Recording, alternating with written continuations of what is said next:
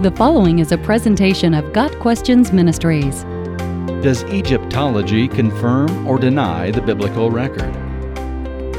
From the outset, we must caution that anyone using science, including Egyptology, to confirm or deny the biblical record can be dangerous. If the current state of any given science seems to confirm the record and we celebrate it, then how are we to respond when the current consensus of that science swings the other way and seems to deny the biblical record? We must first admit that human understanding is always partial and the state of science is always in flux. If archaeology, and specifically Egyptology, seems to confirm the biblical record, unbelievers may concede that certain details seem to be confirmed, but the whole history of Joseph, Moses, the plagues, and the Exodus is far from being confirmed, not to mention the character and power of the God of Israel. On the flip side, if the current evidence of archaeology seems to deny the biblical record, believers can take comfort in the fact that when more evidence is found, it will probably confirm the biblical record.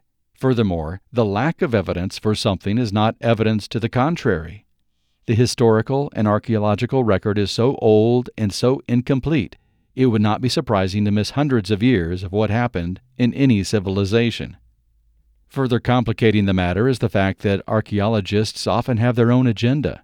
Unbelievers may have a vested interest in making sure their findings do not corroborate the Bible, and thus their conclusions may be skewed. Likewise, Christians are not immune from letting their presuppositions take control. If a Christian archaeologist is already convinced of what the truth is, it could be easy for him to unconsciously skew the evidence. The safest position for the believer is to have confidence that Scripture is true, regardless of the current state of the evidence. From this vantage point of confidence, the Christian can then have a dispassionate appraisal of the current state of the scientific evidence in any field. Currently, the recognized authorities in the field of Egyptology buy into an Egyptian chronology that simply will not fit with a commonly accepted biblical chronology. The currently popular chronology would have the pyramids older than Noah's flood, and it is highly unlikely that they could have withstood such a catastrophe. Therefore, the pyramids are seen as evidence that the flood did not occur.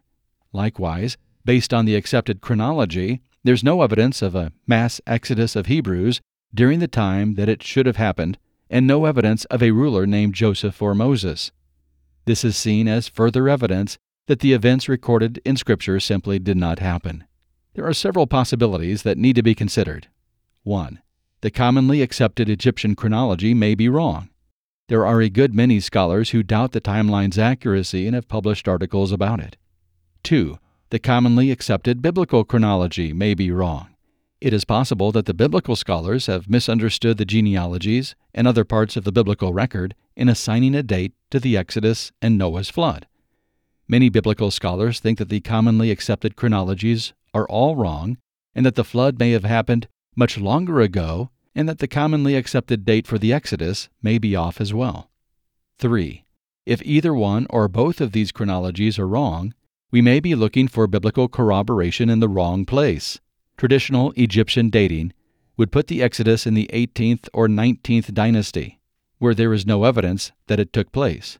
However, there are a number of similarities and corroborations found in the period of the 12th and 13th dynasties. 4. There is more to be uncovered, and who knows what evidence may still be found.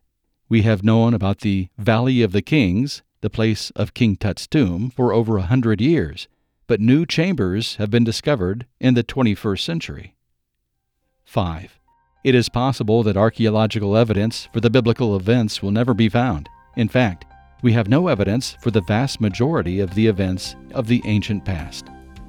We need careful scholars who can go where the evidence leads them, without having to force conclusions to fit preconceived notions, whether those preconceptions are favorable or unfavorable to our understanding of the Bible.